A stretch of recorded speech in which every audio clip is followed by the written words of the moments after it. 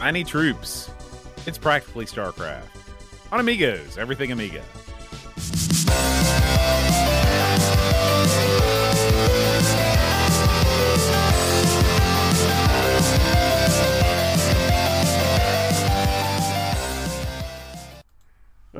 Hi, everybody. Welcome to Amigos. I'm John. And I'm Aaron.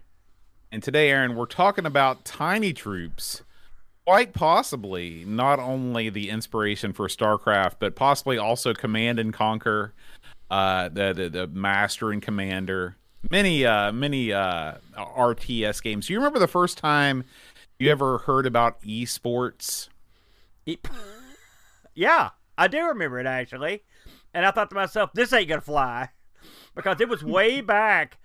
You know, this is sort of legendary now, but they tried to get together like a classic video gaming league way back in the 2600 days. I remember it was either something I saw in the news or read in believe it or not, we used to read newspapers, but it was like they had the top players that were, I don't know how they found out who they were, but they were going to like tour civic centers and whatnot, and play games and draw crowds.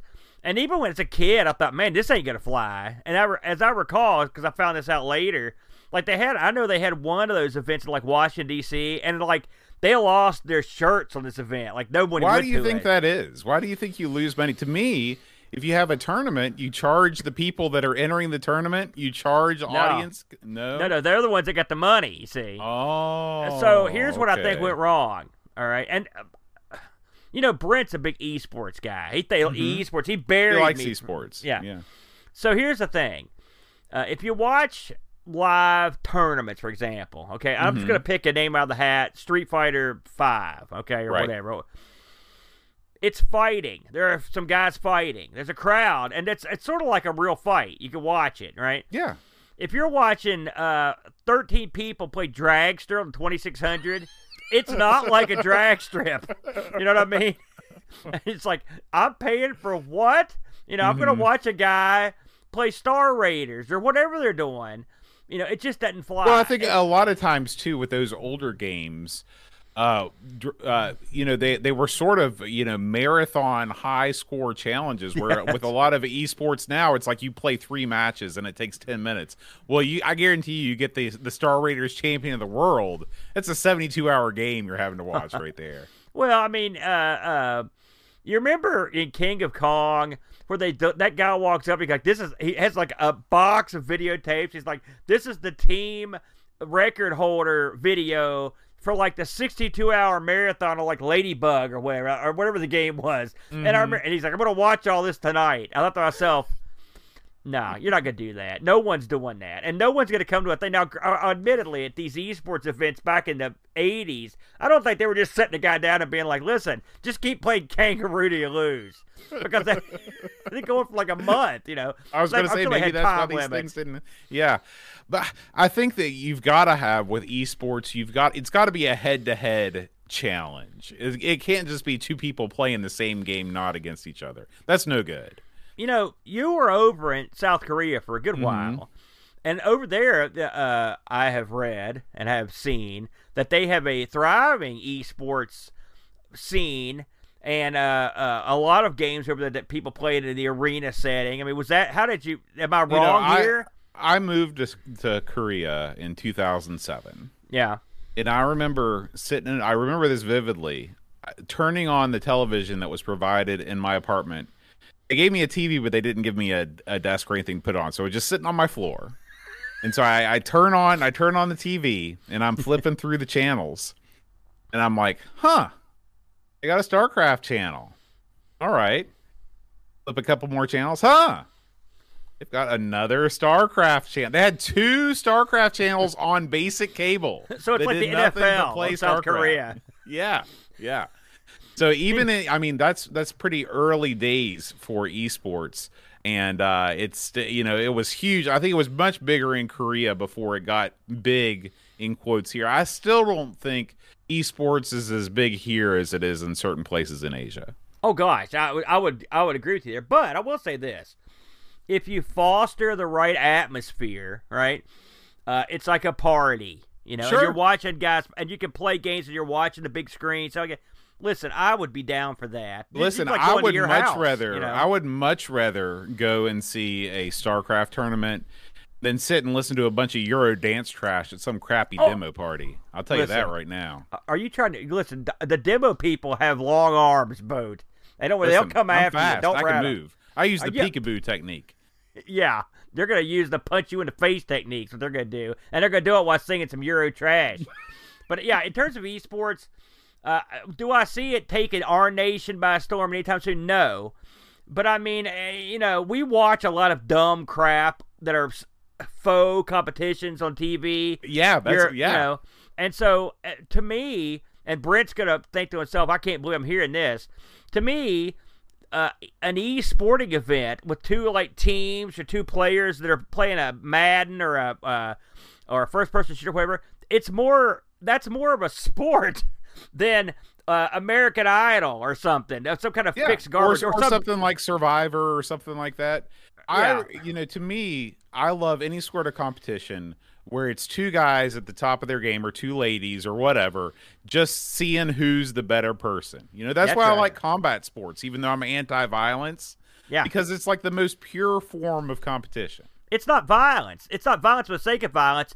It's a martial art. It's someone expressing their artistic mastery. It just happens to be the mastery of whooping somebody's brains out. That's right. That's how you justify it. Hey, listen, you're a religious guy, right? You got your warrior monks. There have been plenty of religious guys that were also death dealers. That's true. You know, the Knights Templar. There's a spiritual connection with butt kicking. That's sort of like my religion, Boat. And with that, Aaron, let's talk about Tiny Troops.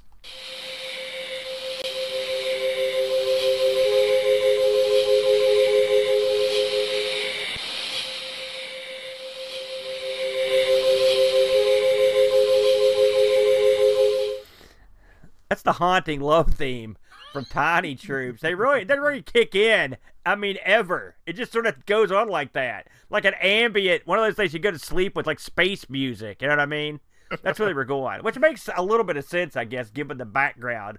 That's true. Of Tiny Troops. Now, as I often do, Boat, I'm going to ask you, have you played or heard of this before this week? Never in my life had I heard of Tiny Troops. I don't think I had either. Here, to compound my folly, for the longest time this week, I kept calling it Tiny Troopers over and over. Tiny Troopers. Like Starship Troopers. Well, there's a game called Tiny Troopers, but it's a modern game. And so okay. You get a whole different level of stuff. I'm sort of surprised there's not a modern game called Tiny Troops, because I mean, honestly, that's a pretty good name. It's not that good. Because when you say something's tiny, it instantly diminishes it to me. Why not giant troops? That's monster troops. I mean, tiny troops. Do you want a cup? Do you want a big gulp or a tiny gulp? You know what I mean? Let's be honest here. You know, one wants the tiny gulp. With all that said, that expert analysis, Boat, it's Tiny Troops. Released late in the game. 1997. Boatster, late. And this one was developed by Phoenix Interactive Entertainment. This is their sole offering on the Amiga. Published by Vulcan. You know, Vulcan Software. You know that shtick. Live long and prosper, brother. They also were responsible for, we actually covered some of the things they did, including Burnout, Final Odyssey. Remember that one? No. And we covered Final Odyssey. And Valhalla. I don't know what I remember Valhalla. Yeah. Go back and look to our back catalog, Boat. You'll find it. This is an OCS ECS joint. Now listen, I read that you could get this on disc on CD or disc. The disc is a 5-disc special. 5 discs, Boat. That's a lot of discs. That's a lot of discs. I wonder how many were devoted to the opening of this game. Probably most of them. I would say this is a 3-disc open. This is an impressive open. So I read it's funny, I read the back of the box before I watched the open. Because and then I watched the open, and it's exactly what's on the back of the box, except with like moving pictures going on. You know, moving picture show. The quick and dirty of the story is you've got two different factions in this game. Okay, the Klutes and the Furfurians. All right, and they're at war, never-ending, non-stop war. Okay. And they've been at war for so long, no one really knows why they're fighting. And oh, by the way, they've trashed the planet they're on. This is very 1984-esque. Yeah, this is a hideous reminder or a preview of things to come, Boat, I'm afraid. Mm-hmm. So they've trashed their planet. So what do you do when you trash your planet? Do you stop the war, make peace, try to fix the planet? No. That's for suckers. They took a more realistic American approach. They're like, yeah, we're leaving our planet. We're going to go move our war to some other planet. We're taking the war to a new place. And they did. A shining planet known as Earth. So here's the gimmick, though. The two factions on Earth are tiny. You see, you get it? They're tiny troops, in fact, Bode. And so when they're on Earth, everything looks big. That's the bit. Yeah. What'd you think about this? Their gimmick for this one? It's a good concept. I like it. I like in the chat, One Joyful Day says that the characters remind him of Pikmin. I've been playing a lot of the Pikmin 4 demo on the Switch. Oh, yeah? And that was instantly what I thought of when I started playing this game, is that, it's always fun to me to be tiny. Like Honey, I Shrunk the Kids. I love that movie. There's just something about seeing the world, the world we live in from a miniature perspective. I think it's cool, and I also think it's hilarious that these like warmongering troops. First of all, they look really cute. They don't look like people that would be extremely warlike. But then when they transport themselves and their death machines onto a new planet, they're incredibly, incredibly small. So A+ on the game concept for me. Yeah, I'll give you that one, Bode. I thought it was okay. What is Tiny Troops? Well, Tiny Troops is a game for 1 to 2 players, where you basically go to war with whoever's on the other side. That's the game. Now, this is your classic. I guess what would you call this? Real-time strategy game, Bode? This is a real-time strategy game, absolutely. And you mentioned, I assume you mentioned this in jest. You mentioned Command and Conquer, and you mentioned StarCraft.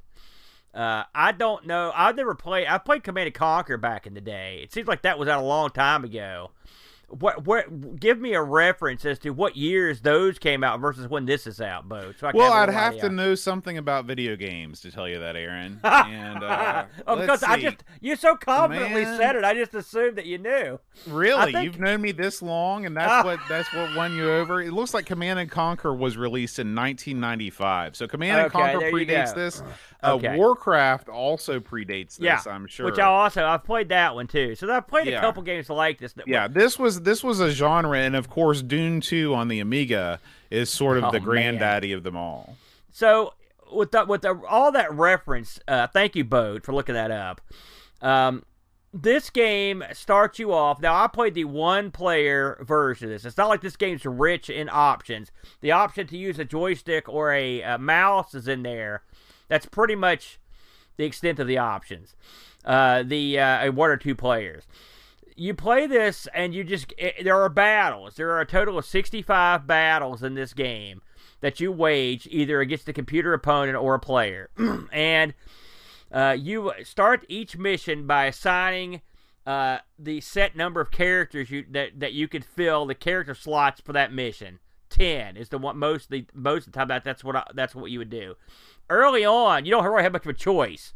But as the game goes on, you get a wider choice of the different types of characters you can put in this.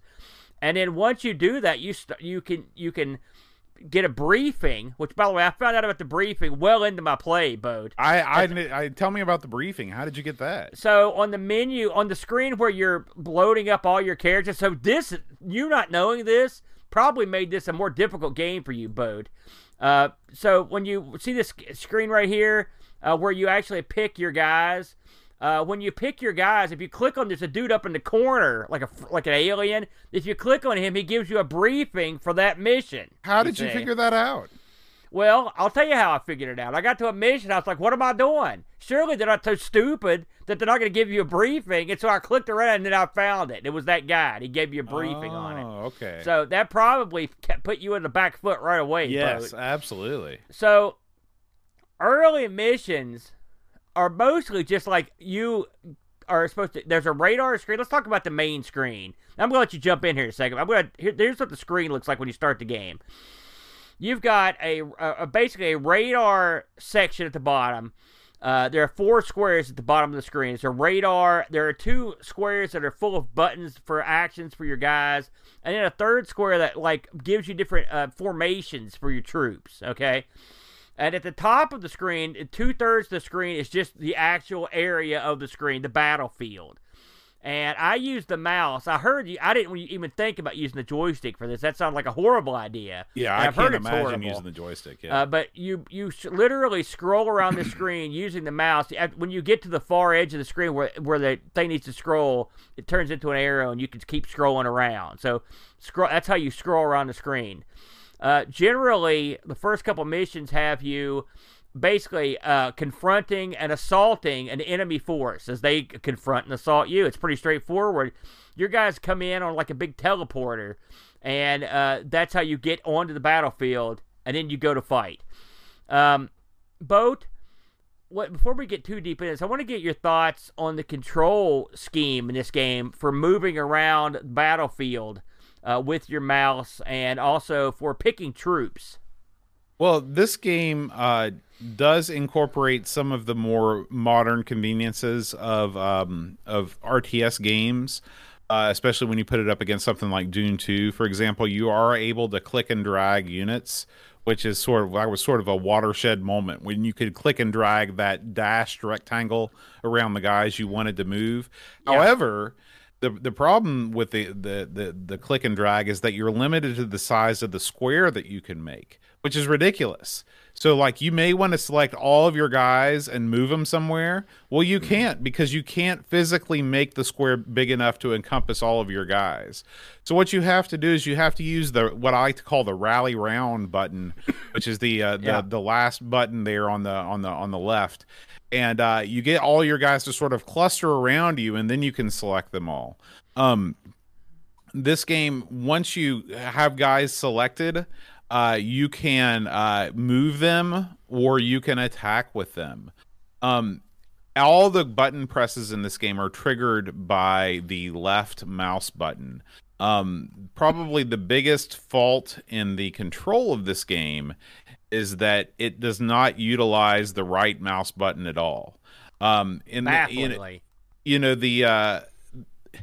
I just can't understand why you wouldn't take advantage of the other button on the mouse. I can tell you easily. I can tell you what. Tell me. Because it supports the joystick. Oh, and that's why they wanted that. Presumably, think about this was out in '97, so I assume by this time they had the CD32 and the CDTV in mind when this was released. But they also still had to be faithful to the old Amiga.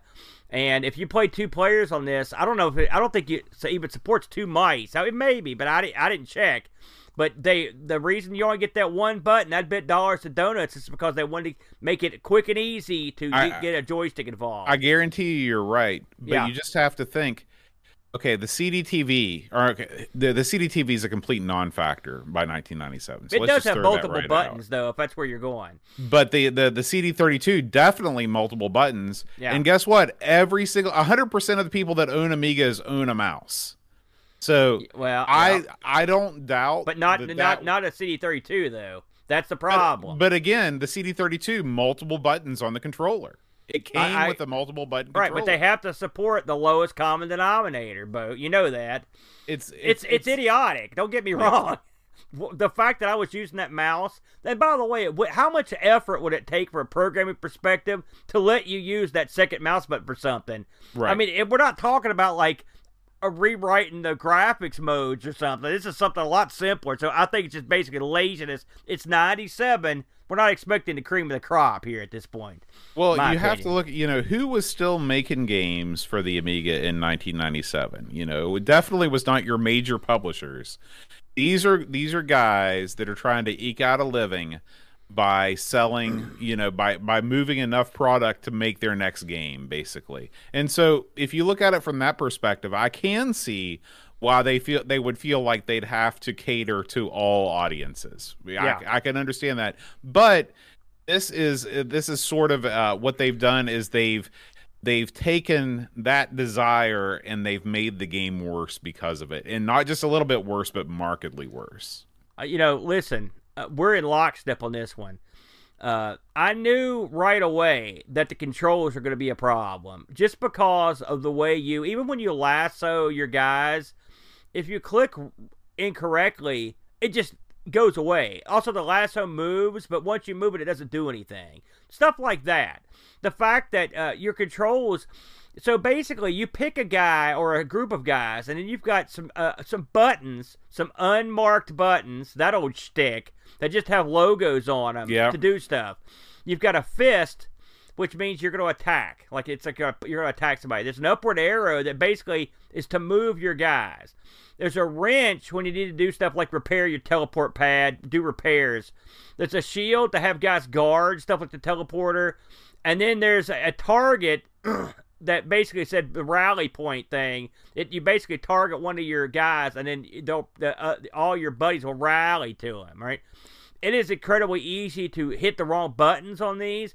It's incredibly difficult to get the guys to do intricate maneuvers. I'll jump in if you disagree with this, Boat. But for me, when I try to do like kind of split squad maneuvering, it was a trial, to say the least. And the thing is, the bones of all that being successful are there. The radar is quite good. I like the way it's set up for the most part, but the controls make it very difficult. And something else is the pathing is real jacked up. Guys get caught on stuff in the playfield all the time. It's real annoying. There's a game mechanic that comes into play on like level 3 or 4 where you could literally move these rocks around. And what the idea of this is, because you're facing a superior force, is to move these rocks into a point where the enemy can only come through with one guy at a time. You can just cream him. You know what I mean? Mm-hmm. The movement of these rocks requires you to move your characters, and they scoot along and push these rocks. I can't tell you how irritating it was to try to move these rocks around with your players, because they're just hard to maneuver precisely in a correct way to get this to happen. And I found it quite frustrating, which is a shame, because I think this is an attractive game, Boat. I mean, it's not it's not Shadow of the Beast or anything, but I mean, this is yet another example. Nice. This is yet another example. We talk about, the Euro platformer designers, that it was like they saw Mario on a TV across the room in a smoky bar, and they decided to make a game like it. This is sort of like somebody saw somebody playing Warcraft, like Warcraft 2, in that same smoky bar from across the room, and they're like, yeah, we can do something like that. And they did. They did something like that, but they left out everything that makes that game good. Well, yeah, and this game gets compared to a lot of other games. I mean, these little squad-based, like, war games, even at this point, they were, you had Cannon Fodder, for example, which is a superior game. I don't see this as a game like Cannon Fodder at all. Why do you not? I mean, you don't see any similarities?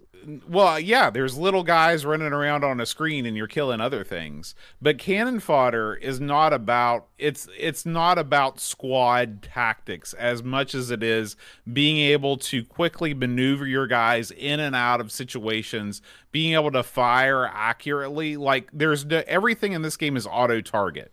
Cannon Fodder is the opposite of that. You've got to click on every single one of those enemies to kill them.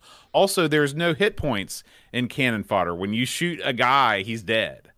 This is a game that is much more. Really, Cannon Fodder is I think we've talked about it before.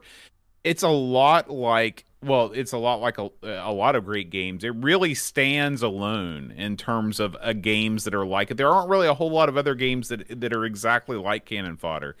This game, apart from just having a initial visual similarity to the game, everything about it is different and worse. Well, one of the things Cannon Fodder did that this game, I mean, you're right, there are major differences. There are similarities, and the movement in Cannon Fodder is a lot simpler and I think a lot easier to master.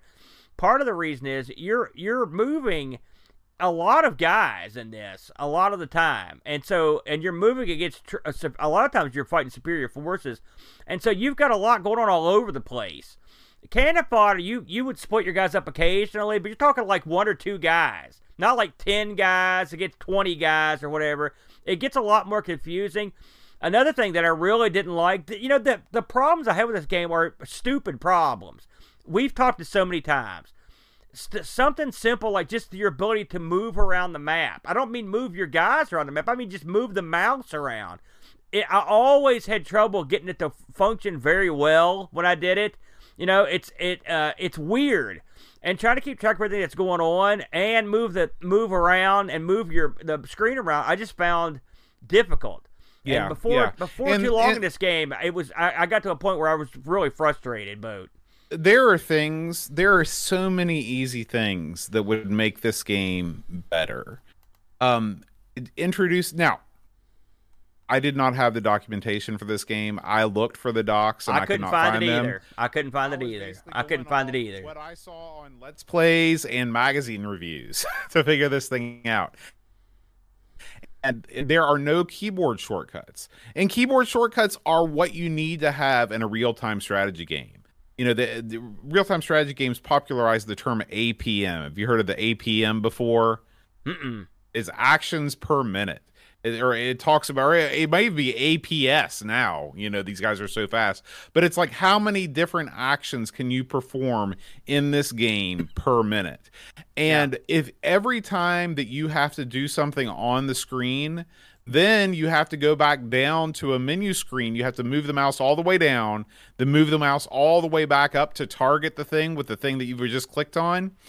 That's incredibly wasteful. What they should have done was they should have mapped attack to the A button. They should have mapped move to the M button. That way you never have to move your cursor off the screen. You press the M key and then you press the left mouse button and the guys that you've selected move. Then you press the A button, which selects the attack action. Then you click on the guys that you want to attack and you attack them. These are easy things that they could have done that are not outside the realm of possibility for 1997. I was going to ask you if the age of this game gives it a pass on any of that. No, I don't think not at all. And I will say, having played, I'm not what I would call the Command and Conquer master, or the Warcraft, but I did play them, and I did not find them as frustrating to operate in as I do this one. I found this more difficult. Another thing that separates this game from the other real-time strategy games is that even in the earliest levels of Command and Conquer or StarCraft or Warcraft, you're doing something other than just attacking the bad guys. For example, in Warcraft and in StarCraft, you're gathering resources. You have to gather timber to build things, or you have to gather the whatever the gas is or the crystals in StarCraft to build various things. So you have this whole tech tree mechanic that you're dealing with at the same time as you're moving troops out to attack the enemy base. And so that mixture of things keeps the combat from getting too monotonous, because you got to realize that this game, you don't have direct control over your characters. And so at the end of the day, what you're doing is you're maneuvering your guys into place. You're hitting the attack button. You're watching these guys mindlessly slog it out until either in one or the other side wins. And then you move on to the next stage. Now, like you said, in the later stages, you're doing more things to affect the environment, but you still don't have the same sort of multi-tiered strategy gaming approach that you have in a game like Warcraft. I will say, as I went through the game, and I got, I was moving along pretty well. Like, I won my first 3 or 4 missions without any problem, right? But I got to a point, that's when I had to look at what I was supposed to do, where it really, the difficulty ramps up quite a bit, like pretty fast. And so I did not get incredibly far into this game. And so luckily there's a thing that lets you skip around to the different levels. There's a little cheat for it. I couldn't find any documentation either, but I did find the cheat that let me skip through the levels. As you move further into the game, vehicles and turrets and whatnot become more more of a thing. Yeah, it's sort of an Ikari Warriors type thing where you can jump in a tank or you can jump in a turret and use the turret, you know. Right, and then often early on you're fighting, the enemy will come at you with tanks and whatnot. I mean, it's actually I'm not going to give any commentary on the level design or whatnot because I just didn't feel like I got good enough to really make a educated summation of these, but I will say I think their ideas were sound, but I could not get far enough or was apt enough with the controls to have fun trying to decipher what they were up to. And again, you have to look at the audience this was created for. So if you were an Amiga owner in 1997, you'd never played Command and Conquer. You'd never played Warcraft because none of those games were available on your platform. So this might have been, aside from Dune 2, this might have been sort of your first exposure to the real-time strategy genre. And I can see how somebody like that would have a lot more fun with a game like this. But once those keyboard shortcuts are unlocked, and once you're like, okay, now I really feel like I can make some progress, it's really hard to take a step back in game design to where you're constantly clicking up on the playfield, back down to the menu, back and forth. That's really hard to go back to. Well, we've played quite a few of these games, but where the interface was not as elegant as we would like. Absolutely. Sometimes they get a pass, sometimes they don't, and this is not the worst, by the way. It's not the worst, and it's a very pretty game. The graphics are very good. These kind of games are the ones that really upset me because I think there's something that could be fun here. Now, this does have 2-player split screen. That could be a real winner because you're both hampered with the same shortcomings, you know. And so I can absolutely see where playing this. I don't know if they've got this over at Amiga Live, but it might be worth looking into to see if he supports us over there. By the way, shout out Amiga Live, we love him over there. Mm-hmm. You know, this one, I'm gonna say a mixed bag. I wish I could have gotten a little further without cheating. You know, and then once I went to the higher levels to try them, I didn't do that well because, of course, it's a natural progression where you learn stuff that I didn't have. I mean, I won a couple here and there, but it was mostly just by luck. Some of the other levels are you're repairing things, you're retrieving things, so it's not just go out and kill everything. They put some variety in there. Okay, well that's good. I didn't see those levels, but I'm glad that variety is there. Yeah, but I mean, when you don't have a decent interface, it sort of lets the whole project down. Did we get any Discord action on this one, Boatster? Unfortunately, nobody found it within their hearts to play Tiny Troops this week. Oh man, well I did look. I'm surprised because this is a pretty accessible title. I looked this up on Lemon to see how they scored it. They gave this one a 6.54, which I'd say that's probably in the ballpark of where I would have placed it. Amiga Format in '97 gave this an 88. CU Amiga gave this a 69. That add them all together, you get an average magazine rating of 79%. Boatster. This was an Amiga exclusive, so there's no comparison this week. But I did look it up on eBay because you think sometimes these games that are released late in the cycle are worth a few bucks. But this one I saw sold complete in box in the UK for $20 American dollars, Boat. Wow, so still very reasonable. Hey, listen, buy it, get the rule book, and then upload it somewhere. Maybe we've had a little more fun. If we had some thoughts on. Any final thoughts on this one, Boat? No. This is it. Well, yeah. I say no, then I'm getting ready to talk. Again, like you said, it's a beautiful game. It's hampered by the other games that are in the genre and seeing what can really be done with it. But if you were an Amiga owner in 1997 and you were just itching to play something in this sort of a genre, you probably could do worse. Absolutely. Well said, Boatster. If you ask any Amiga repair technician what the most problematic component of a motherboard is, they'll undoubtedly mention capacitors.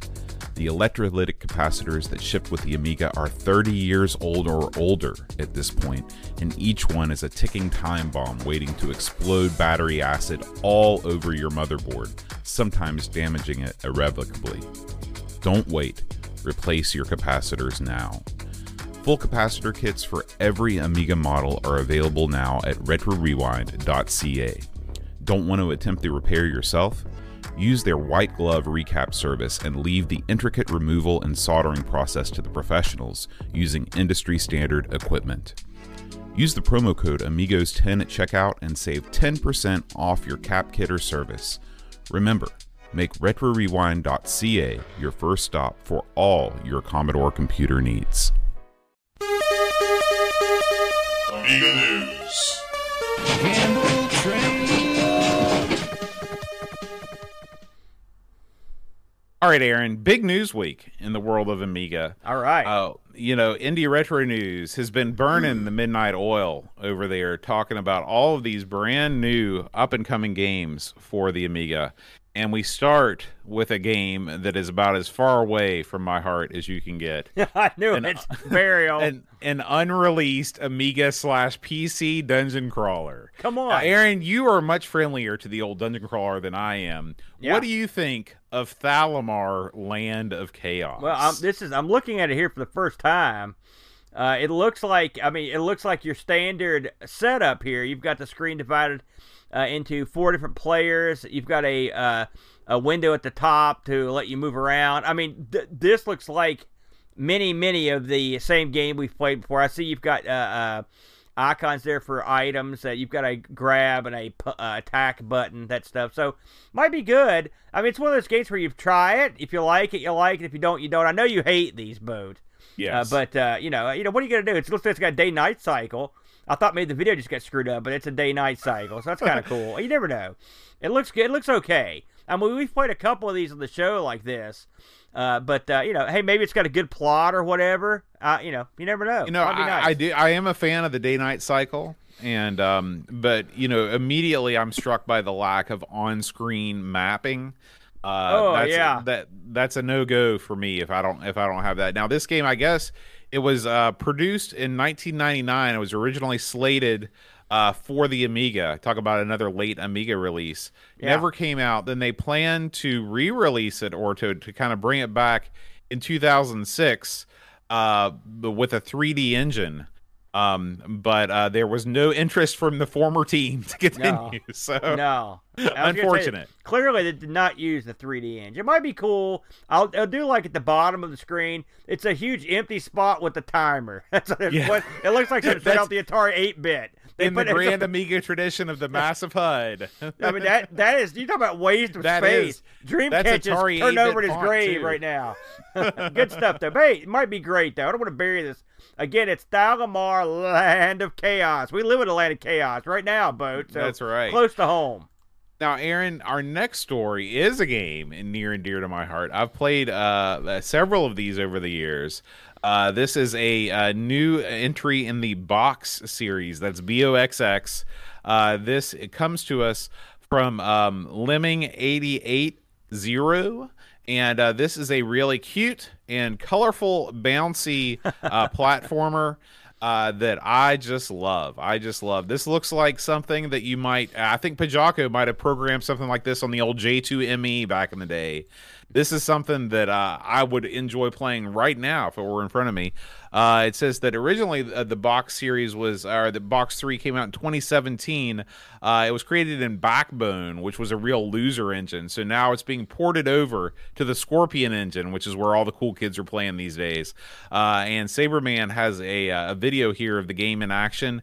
At one point, it looks like you take the form of the Terminator robot. I can't think of what that guy's name is, like the Ed 246 or whatever. That's a RoboCop. Yeah, RoboCop. That's what I meant. So anyway, I like the way this looks. What do you think about this one, Aaron? This looks like a very modern take on an indie game. You know what I mean? It's very indie game looking graphics on this, which is not a bad thing. It's colorful. It's bright. I've got no idea. Is this a platformer? Is that what we're looking at here? It's a platformer, man. I mean, it looks nice. Hey, listen. This looks like, I love this stuff. This looks like it's something that might be right up my alley.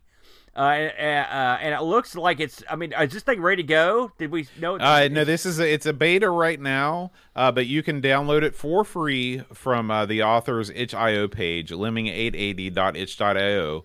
Man, I'm telling you, you look at that Amiga section on itch, really any classic computing platform on itch, it's really become the Steam marketplace for retro gaming on classic platforms. Yeah, I think everything in Cammy's Amiga Game Jam was all hosted on itch. Yeah. It's a good setup over there. Plus, you can throw those guys a couple bucks. Show them some love. And you have your whole collection in one place like Steam. So if you accidentally forget what something's called, or if you download something and delete it, you can always go right back there and get it. Excellent. Next up, Aaron, it's time for a 1-to-1 arcade port of Frog. There's a lot of crap talked about transcodes. People talking about these guys are geniuses. You know how I feel about transcodes. Yeah, you love them, and I do too. No, they're great. Lazy. Is that what this is? This not a transcode. Lazy. But you couldn't transcode your way out of a wet sack.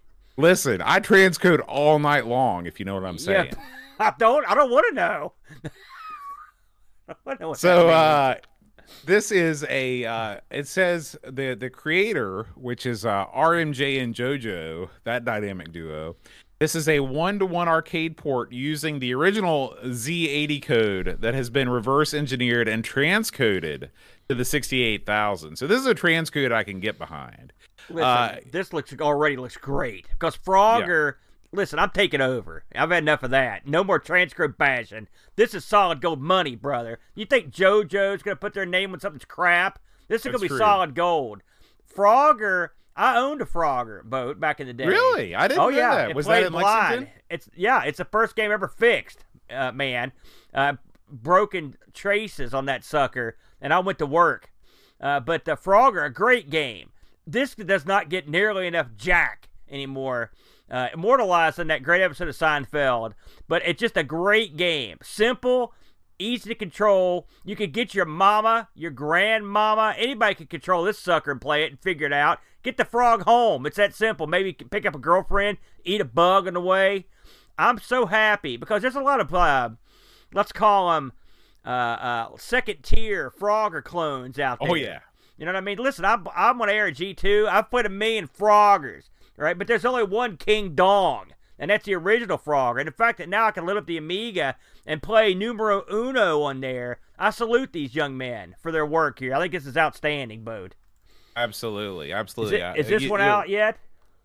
This one, it looks like it is not out yet. It's still a beta, but again, you can check out the ADF over on itch. Aaron, when all these things start hitting alpha, we should have a special stream together in the new and improved studio and play through some of these. I think that'd be a lot of fun. And I'm looking here on this thing, Boat. This runs on the old A500 with a 512. That means you can run anything. Bam. That's what I'm talking about. Don't listen to Boat. Transcode everything. Transcode the world instead of hack the world. I love him. That's great. You're going to love this next story, Aaron. There's a new alpha build of, get ready for it, Karate Champ. Now, Aaron, a lot of people think the Karate Champ is sort of an also-ran that doesn't stand up with games like, the Kung Fu Master or Final Fight or something like that. Do you agree with that stance? Are you kidding me? I will Karate Champ anybody. I mean, in real life, if they aren't down with the champ. They don't call it Karate Champ for nothing. This is another King Dong game. You want arcade action, one-on-one fighting? When we were at Boat Fest, you'll recall this, Boat. I believe it was me. Who was it I was playing on Karate Champ? We were going to war down there. Oh, I know, it was Tapes from the freaking Crypt from Texas. We battled like men on a field of honor with the geese playing Karate Champ, and it holds up. It holds up great. So I'm also ecstatic to see this coming out, Bo. I'm very excited. This is great. You can't get enough of these classic arcade games on the Amiga, as far as I'm concerned. Absolutely. So it looks like there are some dev notes here. It says that this needs 2 mega memory, so no A500, but he's trying to work on it. And also, right now you are limited to a CD32 joypad because all of the controls are linked to those joystick buttons. So if you got yourself a CD32 pad and a 1200 or a CD32, of course, or an emulator, you can give this thing a whirl. I got me one of those pads. Now here's the thing. They eventually, I bet they can map this to the old stick. Plus, 2 meg Amiga. Like everyone in 2023 has got 2 big megs. That ain't nothing. That's true. If they get this working on there, I'm in. I will fight anybody. I love this game. Love it. I also like the master in the background because I always like his hairdo. Like, what's up with that? I like his facial expression. I wish I could look like that all the time. You need a Fu Manchu, brother. That's why. Is that a Fu Manchu? I thought that was a giant frown. No. He's Fu Manchuing it up. That's what the cool kids wear. I used to have one of those. Also, he's got the cool guy slippers on. You see that? That's what I wear. Yeah, people Kung like Fu me, slippers. old Kung Fu guys, we sort of look the same as you get older. Yeah. I mean, you and Bruce Lee are practically twins. Well, I mean, I Aaron, said old. Our next story is about Laser World. I was at Lazy World. I was like, man, I'm in there. Where's that at? Lazy World. Boy, I'm saying it now. Lazy World is a great idea for a game. That should be the name of the restaurant. Change it immediately. This is a Polish game that has recently been found and rediscovered. This is a lot like a game that we've played on both the Amiga and the ZX Spectrum called Deflector. Do you remember Deflector, Aaron? Oh yeah, I remember that one. So this is, or I think Photon on the old Coco has a little something to do with this too. Actually, I can't remember exactly what Photon is, other than it's got great music. It sounds like it should be very similar, but it probably sounds isn't. like it. Yeah. So anyway, this is a game where you play as a bulldozer, as you do, and you're pushing around these blocks that reflect a laser light, and your job is to connect 2 different points in a puzzle-like manner. So anyway, this dump was posted on a Polish forum a couple years ago. Yeah. But of course, sometimes, on the non-English speaking web, things tend to disappear. This game has been rediscovered and has been reposted over on the English Amiga board. Check it out. Looks cool if you're a puzzle type guy. And hey, I'm all about forgotten games being found. Yeah, and let's shout out to all the Poles out there, all the Polish fans. Are there any more passionate Amiga followers than the fine folks over in Poland? They love it. They're big Atari guys people. too. They love their retro. They're passionate in general. Yeah, they are. I like to party with a bunch of those guys, like Amiga Bill did. I never forget that I'd be video. afraid. I'd be afraid I'd die. They were getting that Polish brew out of the fridge. Yeah. And Bill, Bill has that kind of weird look on his face. That's where he got it, right there. It's the first time I've ever seen him get that look. That's what it was. This looks okay, though, Bo. This doesn't look too bad at all. No. Hey, can you pronounce this guy's name? Arkadiusz Walaziski? Yeah, I don't have to. You just did it. Man, I'll buy a vowel, Vanna. You know what I mean? That's a lot of vowels in there. Well, you, me, and Arkadiusz should have a drink sometime. Man, maybe I'm down. we He can should get come to him Boat to come Fest. to Boat Fest. That's right. Listen, That's right. Polish people, come on down. We will take care of you. We welcome you. We welcome everybody. I'm 1/4 Polish. So really, bam. Yeah, that's the good-looking quarter too. that's right. All right, Aaron, we got this is not a news site, but this is a site that we were made aware of over on our Discord, and I figured some people didn't know about this. I don't. This is a site called AmigaVideo.net. AmigaVideo.net is an online interactive archive of instructional videotapes that were designed to teach people how to use various Amiga applications. Oh, okay. So if you scroll down the site a little bit, you can see a big stack of videotapes. Dave Z actually has a whole bunch of these. He wants me to digitize for him. He probably has some that AmigaVideo.net doesn't have. But this is a really fantastic resource if you're trying to educate yourself on Lightwave or the toaster, and you want to see what the people were learning on back in the day. Your whole archive is right here at your fingertips at AmigaVideo.net. Let me tell you something. Our good buddies, I mentioned him earlier, Tapes from the Crypt. I guarantee you, this picture right here, he's got blown up, and he's got it on his wall somewhere, a frame. He's a videotape master. He'd love this. Yes. This is a great idea, by the way. You need to get on that boat for Dave Z. I know. He needs to send those things over, man. Are you kidding me? Dave Z will pony up the shipping for about anything. I've learned that about him. So, I know. yeah, that's a He's great, the good man. find, boat. Hey, since we're done with the news, I'm going to chime in here. We're not one done real with the quick. news. Oh, we're not? I've got, I forgot I'm to. sorry. I forgot to click a button. If you'll refresh the page, and props to Anthony Jarvis, by the way, for putting that AmigaVideo.net link up. I was new to me, and I appreciate it. That was good. Do you see our final story here, Aaron? Yes, I do. I do see it now. This is just a quick shout out to our boy Alistair Bremble. We're friends on Facebook, which means we're practically buddies. Yeah. He's celebrating his 1,000th invoice for video game audio. He's done 1,000 jobs in the industry, Aaron. What do you think about that? Listen, as a man who's done a few jobs myself, you know what I mean, I'm proud of this man. I'm also proud that he says here his #1 invoice was Thunderbirds.